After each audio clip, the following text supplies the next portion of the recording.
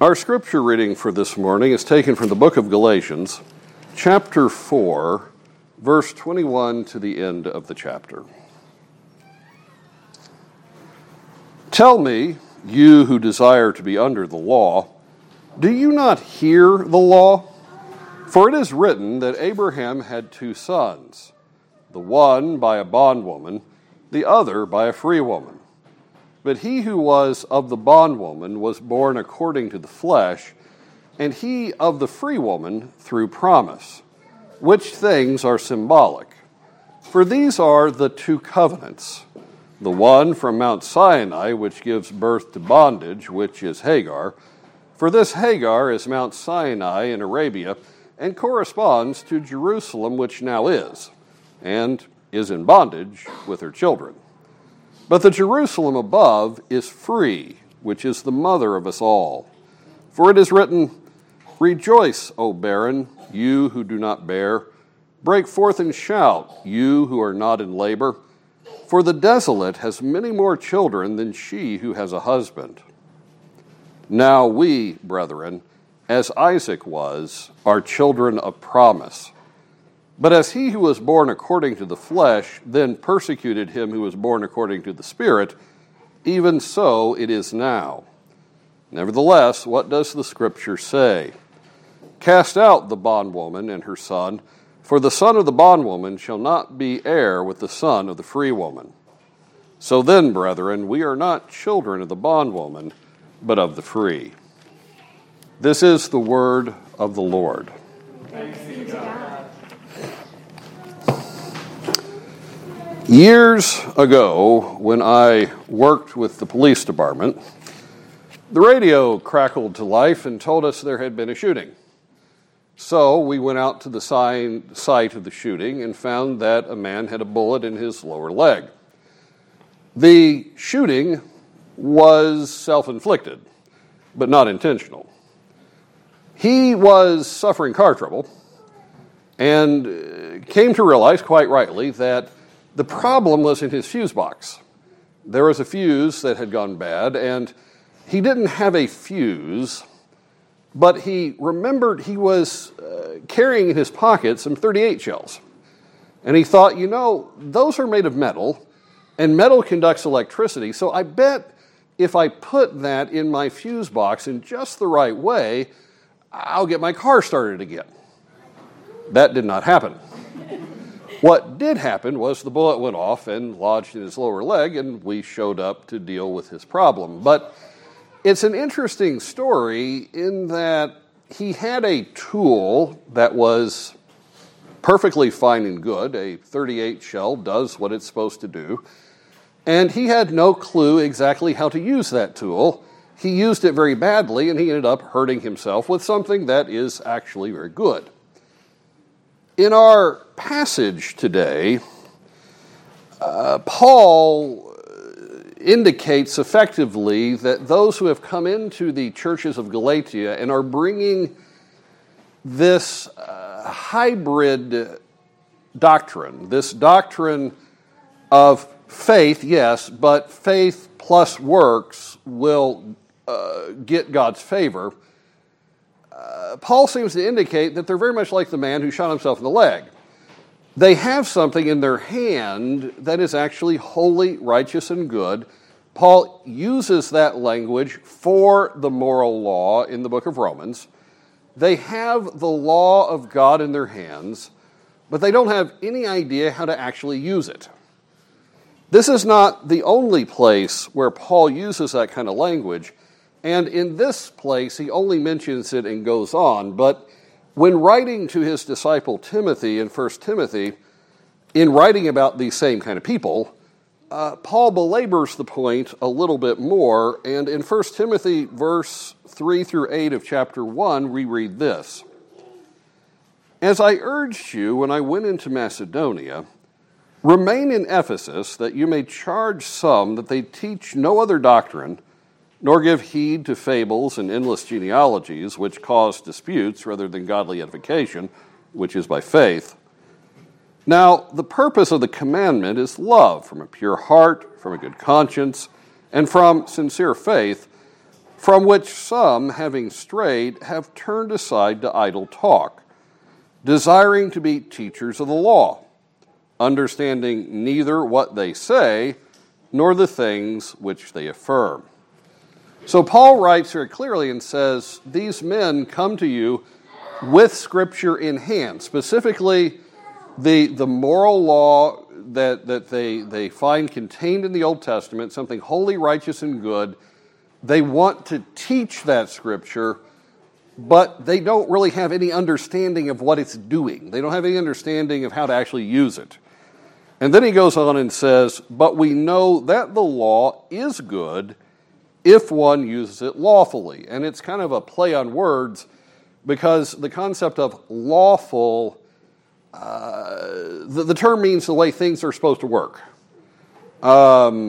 They don't really know how it works, and so they are bringing God's law to bear in a false way, and it's not doing what they think it's doing. In fact, it's causing harm. Here in our passage, at the very beginning, he says, tell me, you who desire to be under the law, do you not hear the law? It would seem they don't. It would seem that for all their familiarity with it, they have missed the point. It is the classic idea of not being able to see the forest because the trees are in your way. So Paul begins to show us what the law is really designed to do. And here, now he's been doing that all the way up to here, and we have been walking through Galatians for quite some time. But here, Paul says that the law is all about the two covenants. You'll notice in the language, that is how Paul speaks. In verse 24, which things are symbolic, for these are the two covenants. It is not, let us choose some covenants and compare them. It is not that there are many covenants that God has made, but we are taking two to work with. But the word "the" indicates God relates to men in only two ways. There is the first covenant, there is the second covenant, and Paul says the law of God is designed to talk about these two covenants. Now, stop and think about that for a second. If the law is designed to talk about the two covenants, that means the law itself is designed to talk about the second covenant just as much as the first, which is a very important concept. But before I go on, I need to be fair. If you are reading out of a New International Version, or if you're reading out of a ESV or something to that effect, the emphasis I just made that Paul says these are the two covenants, you will not see the word "the" in the translation that you are reading. And the reason for that is because there is a textual issue there.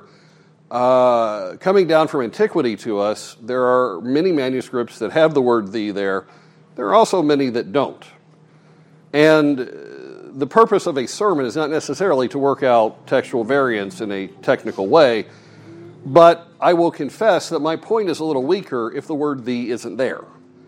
Paul would then be saying, now these things are two covenants. It would leave open the idea that there could be other covenants, but we are working with these covenants. And even if the word "the" is present in the text, Paul could be saying, now I have been talking about two covenants up to this point, and you know he has been because I've been talking about that, and he has used covenantal language. He has talked about baptism, and he has contrasted that with circumcision. And in a culture that lived and breathed the concept of covenant, the original readers would have understood when he talked about signs of the covenant, he's talking about a covenant. So he could be saying, now these things are the covenants I've been talking about, which would again leave up the idea of other covenants.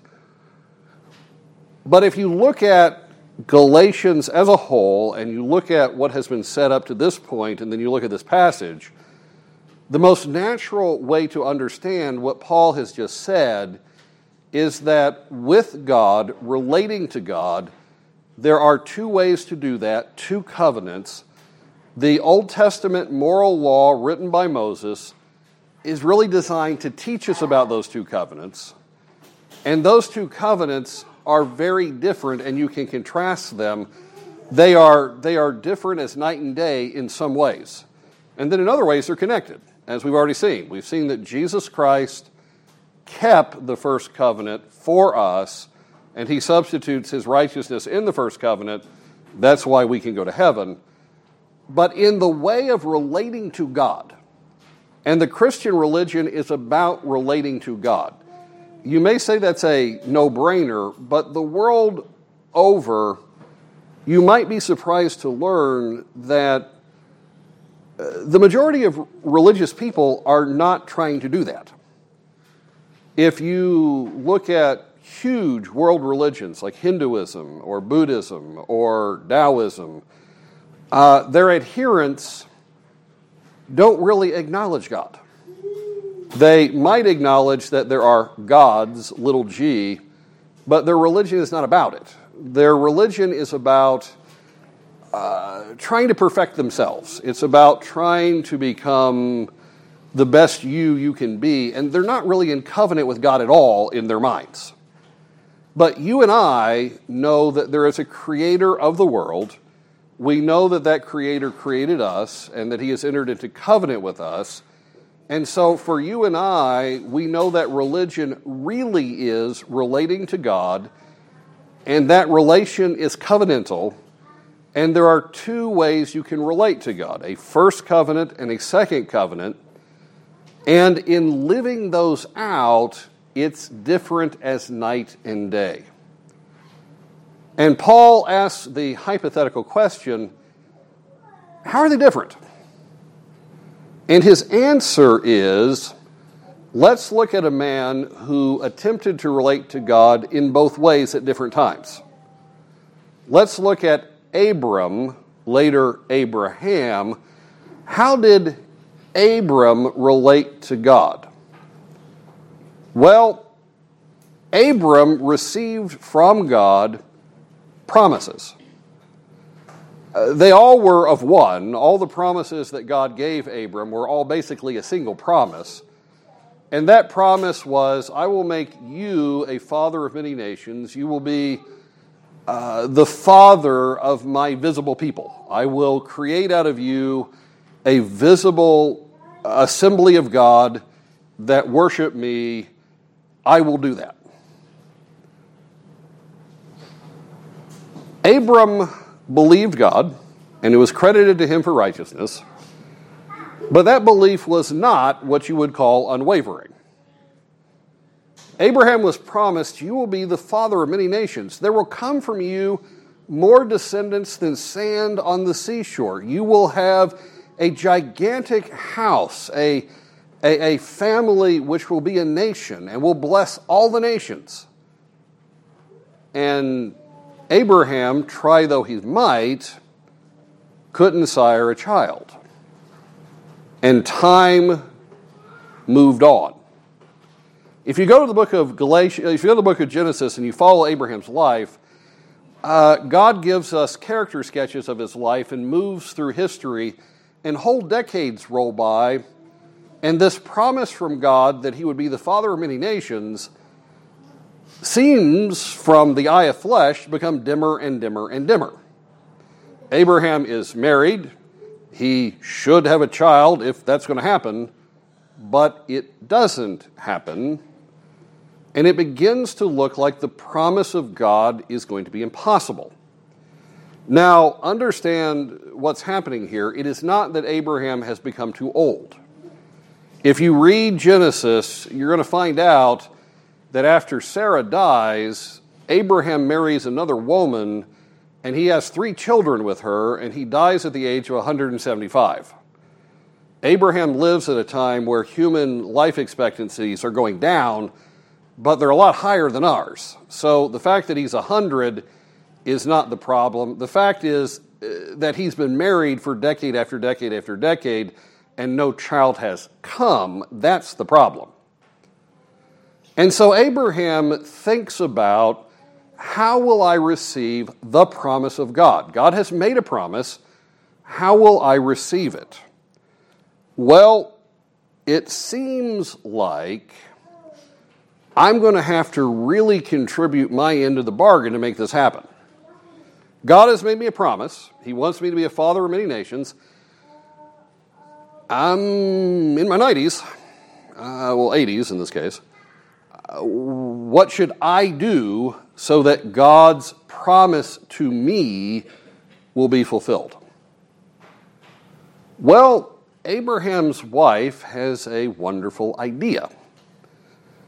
God, well, he helps those who help themselves, right? I mean, that's what the flesh assumes. And Sarah thinks to herself, well, you could have a child with my maidservant Hagar. It's not technically, culturally illegal. Now, biblically, it's very, very murky and not really biblical. If you look at the moral law of God, having more than one wife and bearing children from more than one wife, there is not any point in history where the Word of God says that's fine. Now, there are biblical passages that talk about men who have done it because God worked through men who have done it, but God works through sinners of every stripe. There is no biblical law that says that's fine. But culturally, it's okay.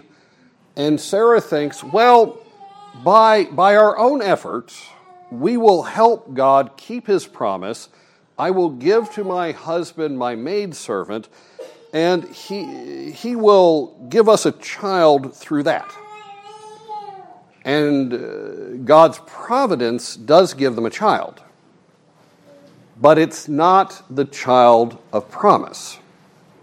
And God, again, if you go to Genesis and you look at a number of passages, God makes that very clear. God makes very clear, you have had Ishmael, but that's not my promise. And what happens instead is this merger of man and God, God theoretically being told to do his half and man doing his half, leads to the suffering of every person involved. Sarah envies Hagar. Hagar mocks Sarah. Ishmael is born. Now, who is Ishmael? Anybody remember? He's the father of the Arabs. And he is told by prophecy, your descendants are going to be like a wild kicking mule. They're going to kick everybody around them and stir everything up. That's in Genesis. How accurate does that seem? Seems pretty accurate. So, Abraham's attempt to put in his 50% with God's 50% to receive God's promise because he has contributed leads to an absolute disaster, and God doesn't honor it. God says the fruit of what you have done is not my promise.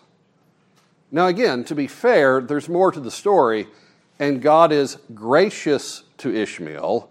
He is gracious to Hagar, but he is very, very clear, my covenant with the world through you, through my promise, is not fulfilled in what you've done. Rather, it will be fulfilled in my promise. Not what you do in my promise. It will be fulfilled in my promise. I have made a promise. I will keep the promise. The generative power is going to come from me and not you. And so there is another child that becomes the focus of Genesis. That child is the answer to God's promise. And when Isaac is born, God makes it very clear you were not the generative power. Isaac wasn't born as a virgin birth, but God has made it very clear you did not generate this of your own power. I opened Sarah's womb at the time of my choosing. I made a promise to you, and when I chose to keep it, I kept it. And a child from you, from Sarah, as I described in my promise, it has come true when you're 100 years old, and it has been very clear that by your flesh, you can't make it happen. I made it happen.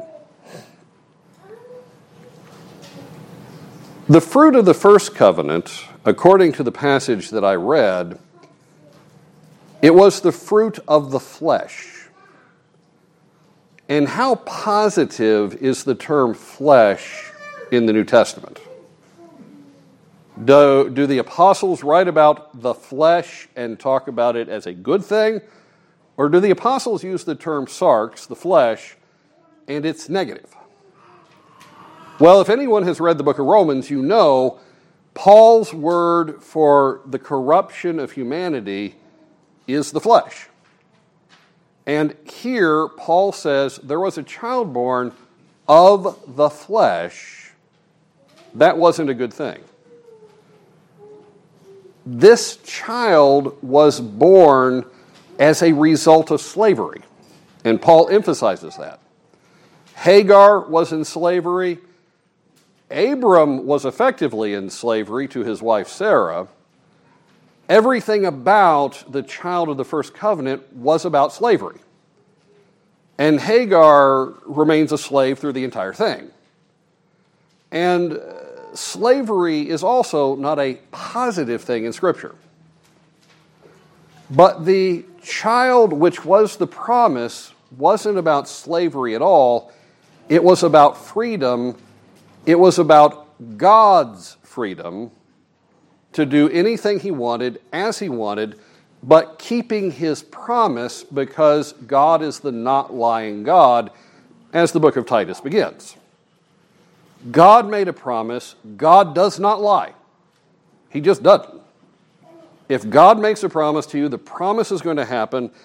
It happened, and it happened in God's way, both providentially and morally. When the flesh begins to, quote, cooperate with God, it is amazing, but the flesh almost always goes into the darkness. The flesh does not walk righteously. The flesh is drawn to sinfulness.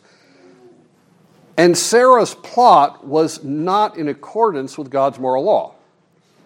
But God's moral law is all about husbands and wives having children.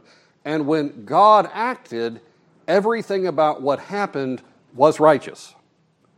Because God is totally righteous. And when God does something, there's no murkiness, there's no question. God is righteous, and this was righteous. And yet there was suffering involved again. If you look at verse 9 of Genesis chapter 21, right upon the birth of Isaac, we are taken back to Ishmael, and this is what we read. And Sarah saw the son of Hagar the Egyptian, whom she had borne to Abraham, scoffing. Now, that's just a brief little verse, and you might not understand its implications, but scoffing biblically is a terrible thing. He who sits in the seat of the scoffer is hostile, he is persecuting, he is not a man of faith, he is a man who is a power unto himself. Scoffing biblically is a very bad thing. And Abram had had a child by the flesh. Now he has a child by the promise. And the effect is the child of the flesh naturally despises the child of the promise. The moment he's born, Ishmael looks at that little baby and says, nope, I absolutely hate that. And we kind of understand why. Because that baby is going to inherit, and Ishmael is not. And so there is immediate hostility. It grows out of his spirit. And the end result is that God makes a separation between the child of the flesh and the child of the promise. Paul quotes that same chapter, Genesis 21, when he writes about what the Scripture says in verse 30. Nevertheless, what does the Scripture say? Cast out the bondwoman and her son, for the son of the bondwoman shall not be heir with the son of the free woman. So because of a religion of the flesh, there is now hostility because of religion of faith, religion of trusting the promise. There is immediate conflict, and God separates the fruit of the flesh, the fruit of you do your part while God does his, from God made a promise and God will keep it. God separates them forever. The promised child is Isaac. Isaac is the promised child because of the promise, not because of anything Abraham did. It was because of the promise. And Ishmael is separated from the promise. He does not receive the covenant blessings that God is going to bless the world through Abraham. He does not receive that. Again, God is gracious, and he gives certain promises to Ishmael later, but the promise through Abraham comes through Isaac, the child of faith, and those of the flesh hate those of faith. Paul says, do you want to know what relating to God is like in the two covenants? If you relate to God in the first covenant, you relate to him by your flesh, and that means by your works. You are in covenant with him, and God says to you, be perfect, as I am perfect. And you say, sure, you've given me the word, you've given me certain gifts, I'll do the rest, and I'll relate to you. Abraham was probably one of the most moral guys around. If anyone could have pulled it off, it would have been Abraham. And the Scripture is specifically designed to show us Abraham, the basically very good guy, blows it terribly. And how could it not be? Humanity is fallen. Humanity is sinful. You can relate to God in the first covenant, and that is what you are doing if you add, these are my works, and this is what God has promised, and we'll put them together, and that's religion. Or you can relate to God like Abraham did concerning Isaac, which is, I will believe God when he makes a promise. There is nothing in my flesh that is good. There is nothing in my ability to live up to God's goodness, but I'm going to trust God. I'm going to have faith in God. That's the second covenant. That's like Abraham with Isaac. And that is what the law teaches. Paul has taken us to Genesis, the law of God, the writings of Moses, and has shown us that these are really the only two ways you can relate to God. One man has done it, and this is your choice. And those who choose one or the other ways will be at odds. Which is ironic, because those coming into the churches in Galatia, why were they wanting them to focus on the law of God, to embrace the law of Moses? It was to tie the Christian church to the now forming body of what is now called Judaism, so the Romans wouldn't persecute them. If the Christians were Jewish, well, the law protected them, but if the Christians were a brand new religion in the eyes of the Romans, they get persecuted. So those coming in are basically saying, embrace the world and you'll be at peace. And Paul is kind of agreeing with them. He is saying, if you are trusting the promises of God, you are not trusting your own righteousness, these false teachers are telling at least one truth. The world will hate you. And the people they want to tie you to will hate you more than anybody else. I do not want to be seen as saying, you should hate Jewish people, or Jewish people are intrinsically bad in, one-to-one relations or anything like that. But if you have ever read the Talmud is absolutely filled with invective, cursing, blasphemy, and cussing, and it's all directed at Jesus of Nazareth. There is not one writing in the Jewish Talmud that speaks good of Jesus at all. Not one. The modern-day religion of Judaism is literally Antichrist. But those who are coming into the churches of Galatia, telling them to be more Jewish, to depend upon their works, they think that they will buy the church freedom and liberty and peace, and in the eyes of the world, it will. The world understands the first covenant, kinda. The world relates to God saying, I will pull myself up by my bootstraps, I will live by my good works, I will justify myself to everyone around. The world understands that. But the world does not understand trusting in Christ alone, by faith alone. The world does not understand those who lay hold of God and say, you are my total righteousness, you are my total peace. And the world will intrinsically hate it, because the spirit of the world is the spirit of Ishmael. So Paul says they're right about that. But you will have peace with God. You will dwell with God if you trust in Him alone through Jesus Christ alone. Because after Paul has talked about how the law talks about these two covenants, and he shows the two covenants in Abram, he then moves on to the city of Jerusalem. If you are in a covenant with a greater, you are in a covenant with a king. He is the greater, you're the lesser, you're his subject. But if you are in covenant with the king, you get to live in his city. You get to live in his land. You get to be his person.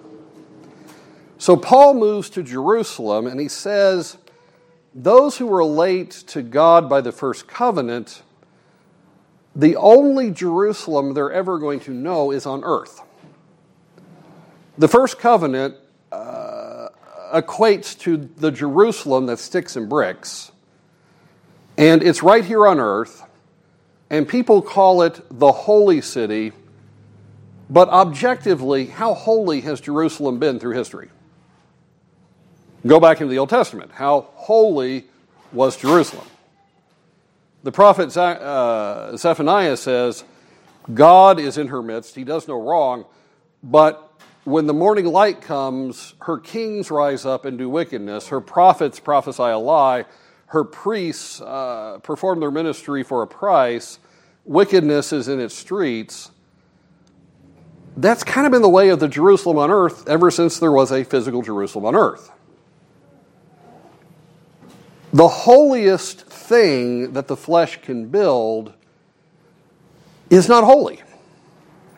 And even to this day, how peaceful and how godly is the Jerusalem that is.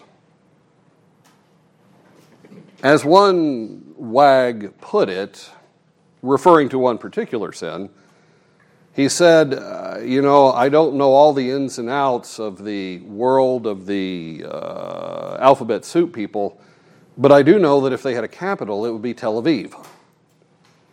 That's just a city over, and it's in Israel. Paul says, you don't want what the flesh produces. The Jerusalem that is in slavery. It's really in slavery to sin. It will never live up to God's law, which it will try to live up to, but it won't. But you who relate to God by promise, you who relate to God by faith alone, you have a Jerusalem too, and that Jerusalem is above, a heavenly Jerusalem. And Paul is not the only New Testament writer to talk about this. In chapter 11 of Hebrews, the writer there talks about those who had faith in God in the Old Testament. The second covenant does not begin in Matthew 1, it begins in Genesis 3. And the writer in Hebrews 11 is running us through person after person who has had faith in God through the promise. And when we get to verse 13 through 16, we read this. These all died in faith, not having received the promises, but having seen them afar off, were assured of them. So they were going to get them. The promises were going to come by faith. Embraced them and confessed that they were strangers and pilgrims on the earth. For those who say such things declare plainly that they seek a homeland. And truly, if they had called to mind that country from which they had come out, they would have had opportunity to return. But now they desire a better, that is a heavenly country. Therefore God is not ashamed to be called their God, for he has prepared a city for them. And then as the chapter comes to an end, Paul returns to that theme in the last few verses. And all these, having obtained a good testimony through faith, not works, but faith, did not receive the promise, God having provided something better for us, that they should not be made perfect apart from us. So the writer of Hebrews is saying, now everybody had faith in God's promise, enters in, but they enter in with us. They enter in on this side of the cross, this side of the open tomb, and it's all by faith, and it's the Jerusalem that is above, as Paul describes in our passage.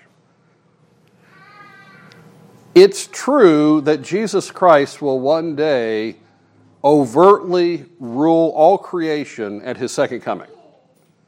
We can sing, "This is my Father's world," and legally it's true.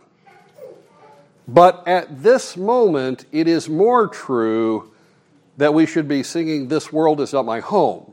I'm just a passing through. My treasure is laid up somewhere beyond the blue. The angels beckon me to heaven's open door, and I can't be at home in this world anymore." That's Paul's point. There are two ways to relate to God. One covenant is of the flesh. The flesh will stay on this earth. The flesh is of this earth. The flesh will not bring you into fellowship with God. The other way is by faith. It is by the promise alone. It is by God acting. And if that's how you relate to God, then your city is a heavenly city. Your country is not here. You are strangers and pilgrims, to use the words of the writer of Hebrews. But that's your choices. And if anyone comes to you and says, "Let's help God keep his promise," they are first covenant, and that will not take you to the heavenly Jerusalem. Now, make no mistake, there were works that God used in the life of Abraham. Abraham had to raise Isaac, and like I said, he wasn't a virgin birth. But it was very, very clear that the works Abraham did were not the generative power. He was not trusting in them. He could not trust in them. God was his trust, and God alone. But that is the essence of the second covenant. God promises, and we believe by his grace. And that is what the entirety of the Old Testament teaches those who have eyes of faith.